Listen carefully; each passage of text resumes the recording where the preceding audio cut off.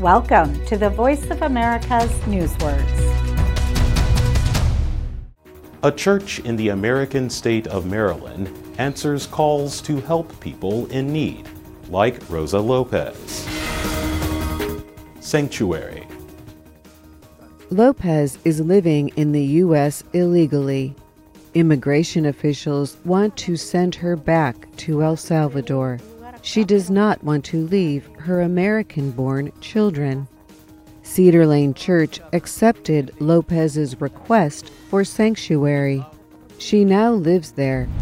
In this example, sanctuary is the protection provided by a safe place. Sanctuary churches and cities in the U.S. will not share information with immigration officials about people living in the country illegally.